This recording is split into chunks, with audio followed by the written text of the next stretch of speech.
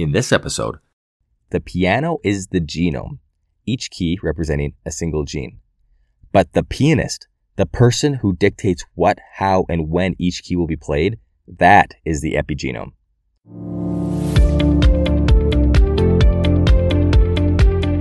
Learn to perform. Practical lessons so that you can immediately learn to optimize your health, happiness, and performance.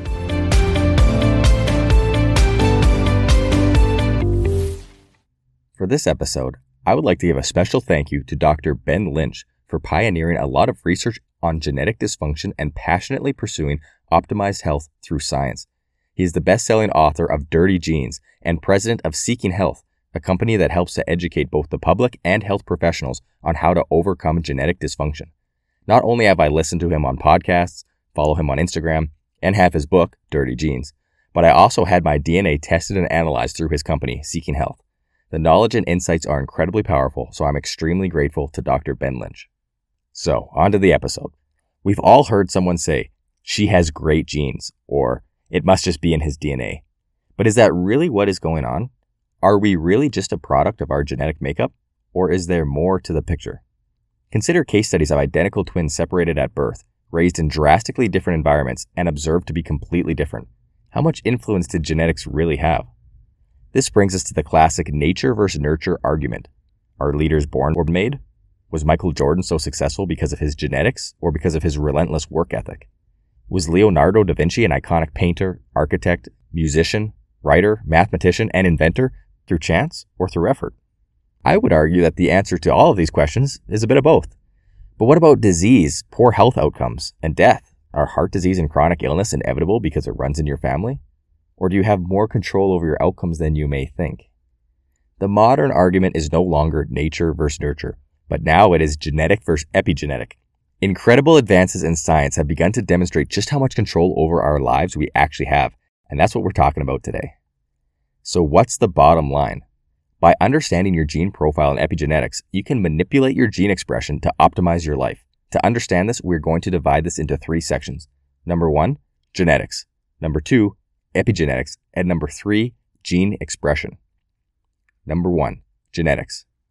So this is just going to be a high-level summary. It's going to have to take you back to your high school biology class, but let's just quickly review what genetics are and how they function. So our genetic information is commonly known as DNA, which is stored in our genome. So fundamentally, DNA is a biological molecule composed of cytosine, thymine, adenine, and guanine. And it is formed into a double helix structure, and these strands of DNA wrap around proteins that are called histones.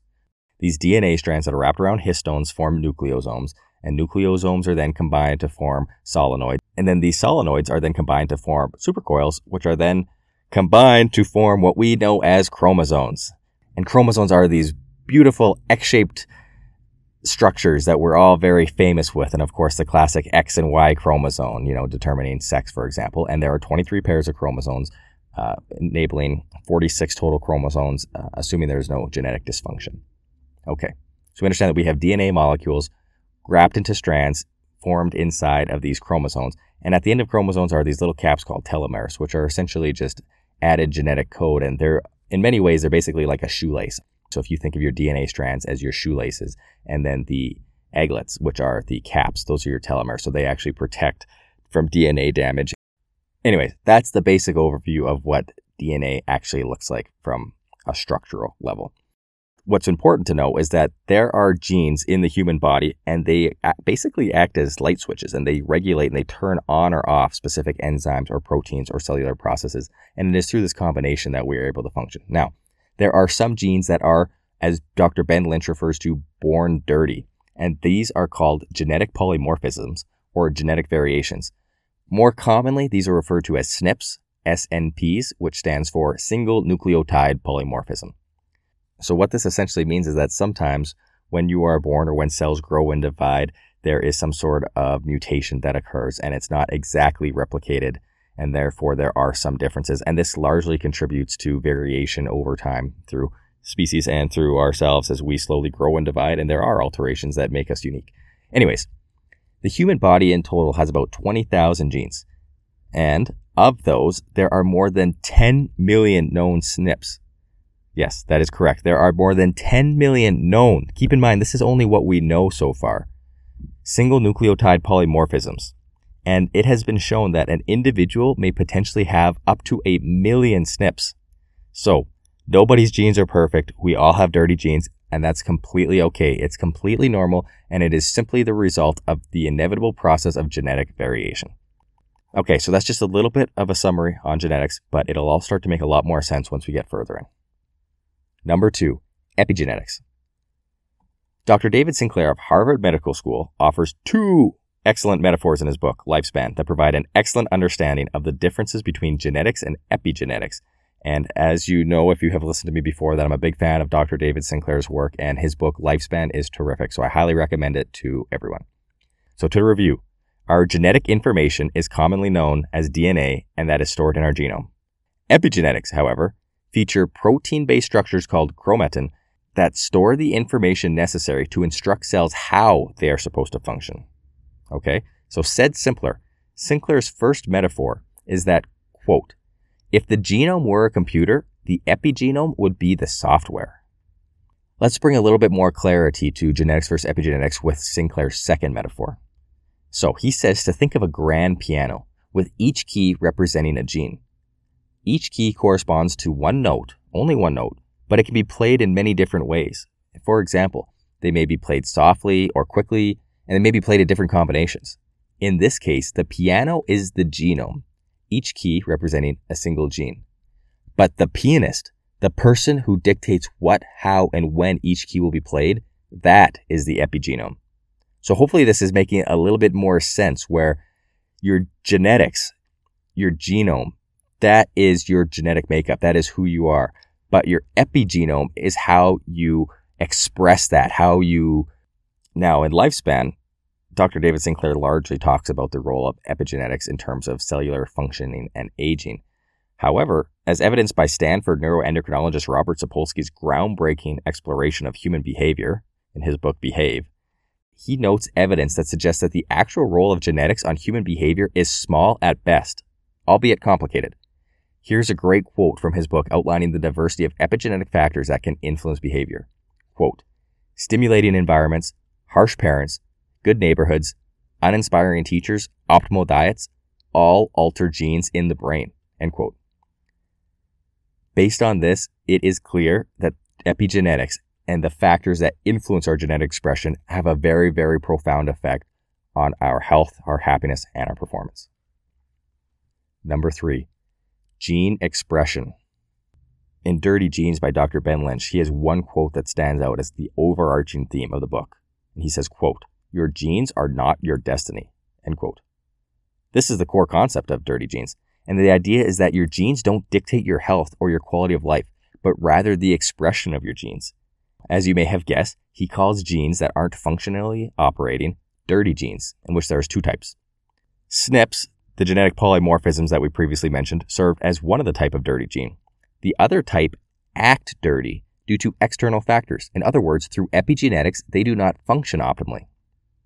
So as a quick highlight of some of the key factors, the most fundamental factors that can dirty up your genes, according to Dr. Ben Lynch, there are 5 main categories, and within each one, I'm going to list off a few of the things he mentions. Okay, number 1 is diet.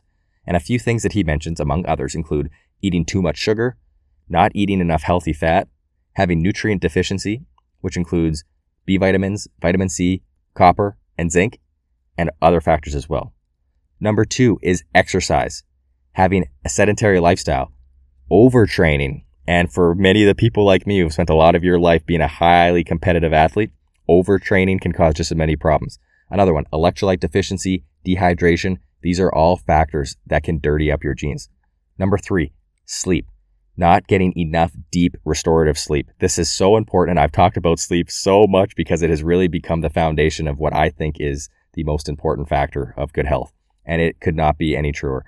Not getting enough deep restorative sleep also can dirty up your genes. What else? Going to bed late, getting up late, irregular sleep patterns, all of these things relating to sleep hygiene, they can dirty up your genes as well. Number 4, environmental toxins. For example, dirty food, dirty water, dirty air, dirty products. So basically what this is things that are not purified.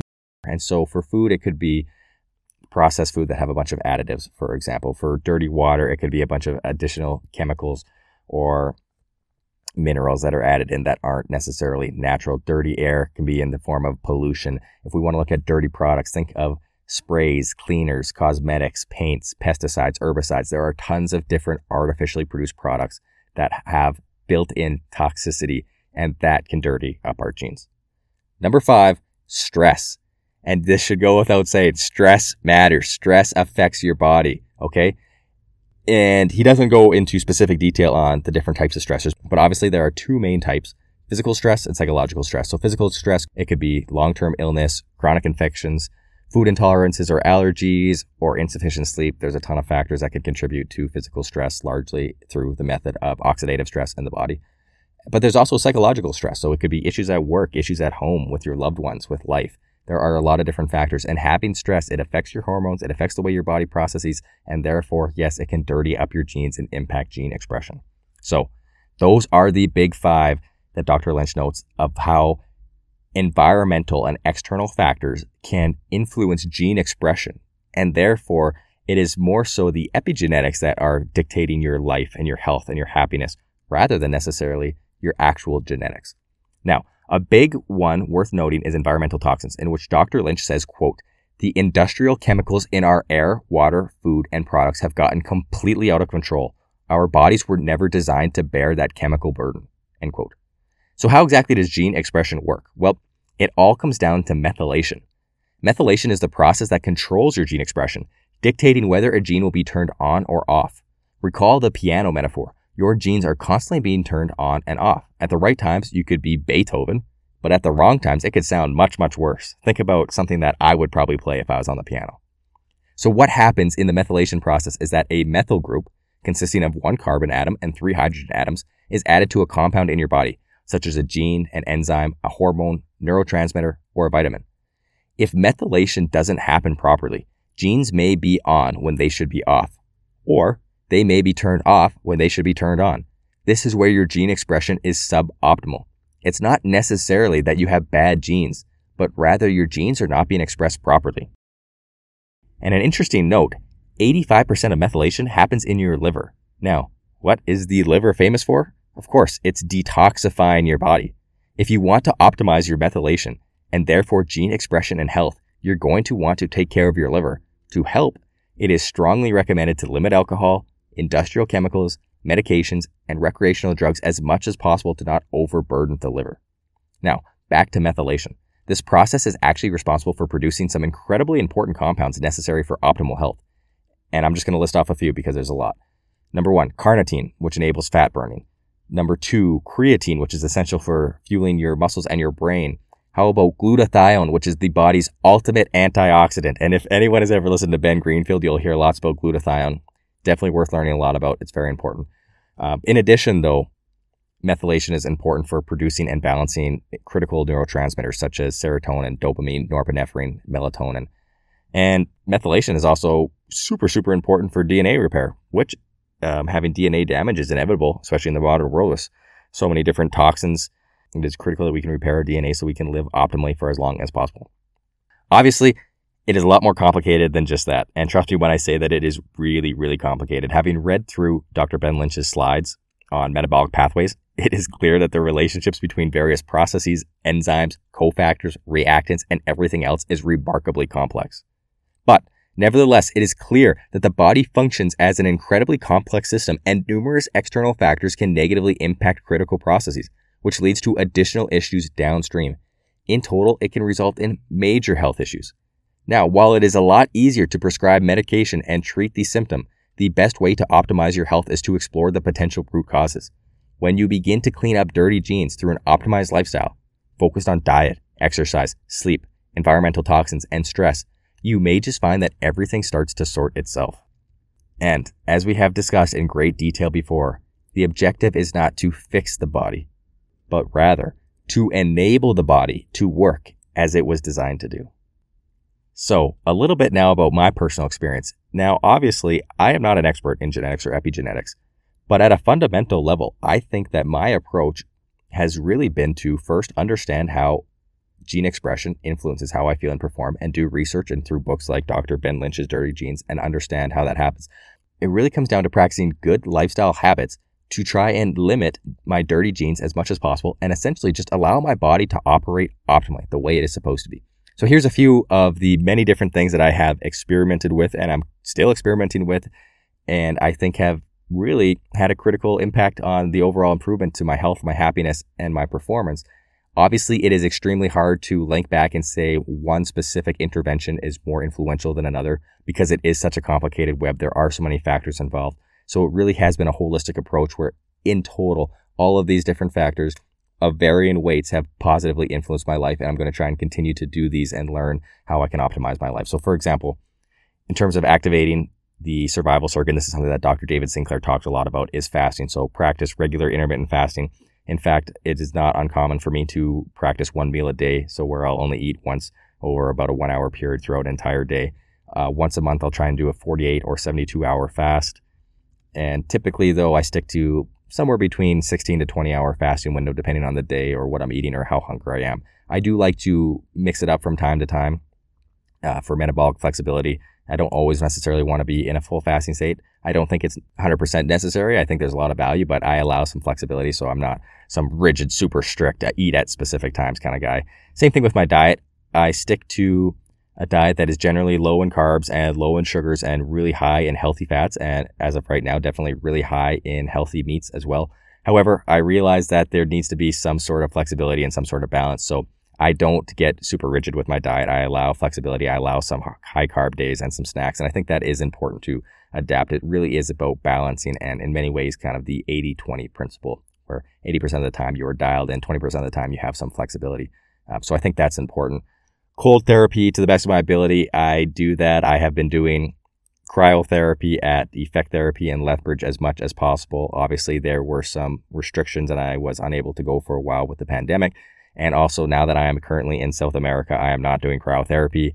Cold showers, I try to the best of my ability. The cold water isn't quite as cold here, so I'm a little bit limited, but I'm still a huge believer that cold therapy as much as possible, whether that is cold showers, whether that is going for a walk outside in the winter, whether that is jumping into a frozen lake, whether it is an ice bath cryotherapy, that has a phenomenal effect on your body. Highly recommend it. Exercise obviously goes without saying. It's one of the big ones that Dr. Ben Lynch talks about. Sedentary lifestyle has been linked to so many health issues in so many ways. It's absolutely critical that you maintain some sort of base level activity. It doesn't have to necessarily be a lot. Just going for a walk every day for 15 minutes is enough. Trying to exercise for 2 to 3 hours a week, which really isn't asking much, is enough. And I can tell you right now that I don't exercise that much. I probably exercise at a maximum of only 3 hours per week. And it's maybe 4 or 5 days a week where I do 30 to 45 minutes. I don't go to a gym. I strictly do body weight. I have a few bands.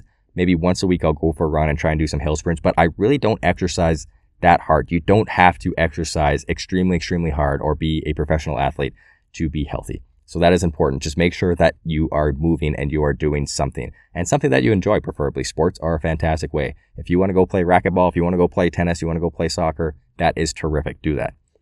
Another thing that I still practice is breathing techniques, and breathing is a wonderful way to reduce stress, especially if you do deep diaphragmatic breathing, either through, it could be the 4-7-8 method, it could be through box breathing. And I would highly recommend checking out episode 8 on how to regulate your autonomic nervous system through breathing, in which I went into great detail on those, as well as the classic Wim Hof breathing, which induces a state of hypoxia. There's a whole other subset of science to that one, and also Andrew Huberman's breathing techniques. Again, I'd highly recommend episode 8 if you want to learn more about that.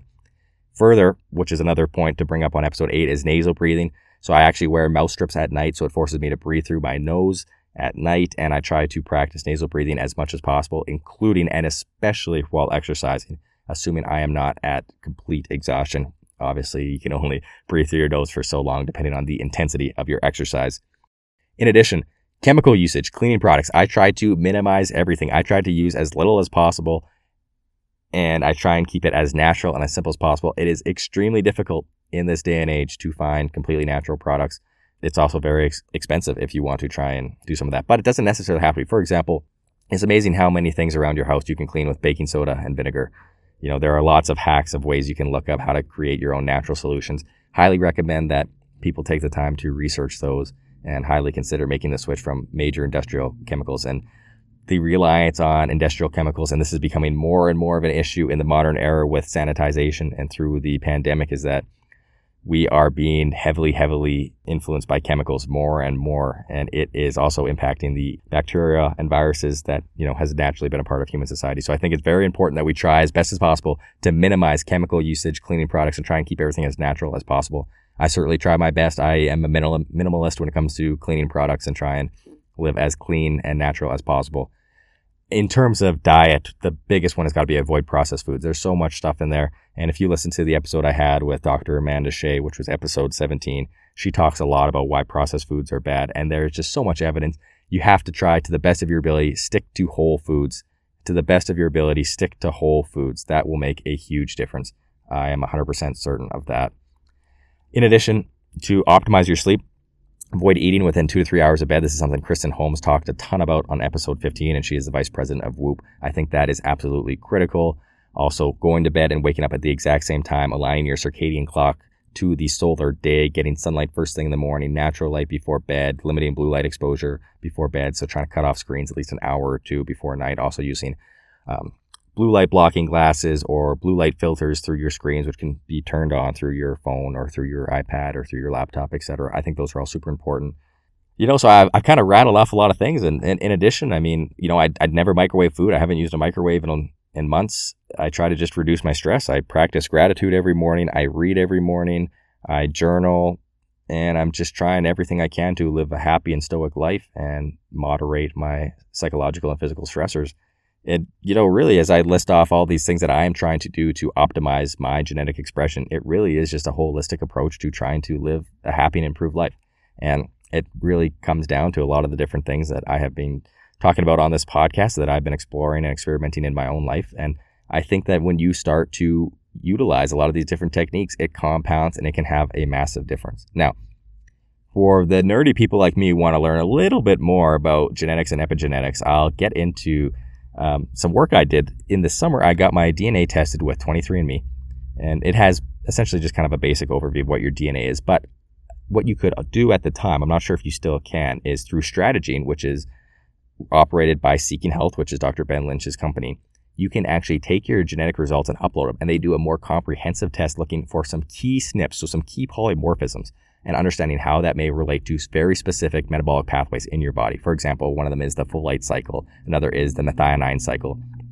And it's super, super complicated, so I am not going to get far into, but just as a little kind of preview, for example, I found out, within the folate cycle, I have a SNP relating to the MTHFR gene. Now, the MTHFR gene, you may have heard about it. It stands for methylene tetrahydrofolate reductase, which isn't necessarily important, but what it does is it expresses an enzyme that catalyzes the reduction of inactive 5,10 methylene tetrahydrofolate to active 5-methyl tetrahydrofolate. So again, you don't need to understand all this. I certainly don't. I'm just reading this off, so I'm not as smart as I may sound. But basically what happens is this gene, the MTHFR gene, is necessary for an enzyme to create 5-MTHF, and that is critical for the remethylation of homocysteine to methathione, and that is critical in supporting DNA methylation, among other things. Again, it's really complicated. But again, what's interesting with these findings is that they discovered that I have a SNP, MTHFR A1298C. Again, that's not important, but basically what happens is this variant has been shown to reduce the activity of the MTHFR enzyme by up to 20%. And MTHFR is super, super important. So if this gene is not being expressed optimally, this can lead to potential issues. Now, in the methionine cycle, there is a gene called MTRR, which is known as methionine synthase reductase, and it expresses an enzyme needed to restore oxidized cobalamin 2 to CH3 cobalamin 3. And again, this is complicated, but basically, this ends up being super, super important for cellular methylation. In doing this test, actually, they discovered two SNPs that I have, MTRR-A66G and MTRR-C524T. And essentially, both of these SNPs have been shown to cause a lower affinity of MTRR for the substrate MTHR. It could lead to a whole host of potential issues, but one of the key ones is that in many ways, it may affect the blood plasma levels of vitamin B12 very commonly. And now vitamin B12 has recently, and I say recently, even though it's been decades, vitamin B12 is such a critical vitamin in your body, and it's highly, highly dense in high quality meat products. So for example, eating a lot of meat. And I think, maybe that was one of the reasons that I decided that maybe eating an animal-based diet would be optimal for me so that I can ensure that I am getting adequate levels of B12. And before, when I had been experimenting with a vegan-based diet, or at least a plant-based diet, I should say, I had been supplementing with vitamin B12 after discovering that perhaps I am deficient. Now, of course, supplementing is a little bit different in terms of bioavailability, but it's still important if you understand that maybe if I do have some health effects, maybe it is caused by B12 deficiency. Maybe it is caused by a specific deficiency in a certain vitamin or mineral. Well, what is causing that? Well, there's cofactors, there's potentially genetic polymorphisms. It is a very complicated web, but it really helps to try and understand the science and learn more about yourself. So I think it's pretty cool. But anyways, enough about me. We could go on forever about this, and I'm no Dr. Ben Lynch, so I don't want to get in over my head trying to explain genetics and epigenetics. But the bottom line, what can you do?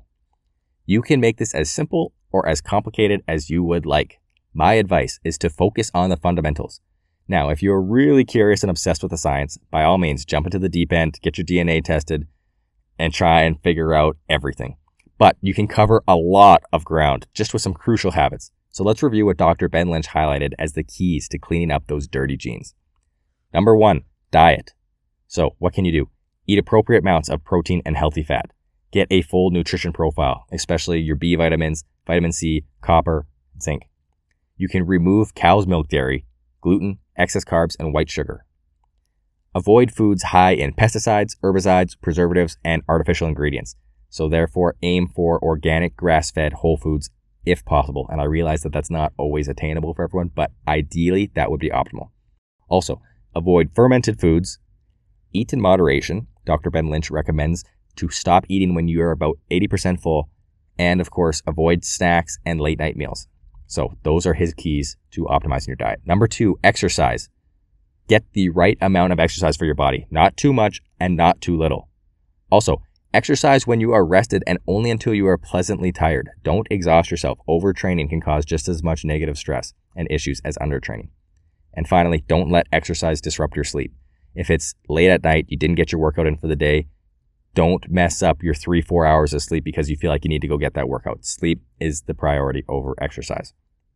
Which brings us to point number 3. Make trying for deep, restful sleep a priority. Prioritize sleep in your life. Consistently match your sleep schedule to nature's circadian rhythms. So this involves having consistent wake and sleep timing, as well as getting natural sunlight as much as possible throughout the day and aligning your body with the solar day. Also, avoid electric screens in the hour before bed and block or turn off all artificial lights. However, moonlight is great. Number 4, environmental toxins. Eat organic food.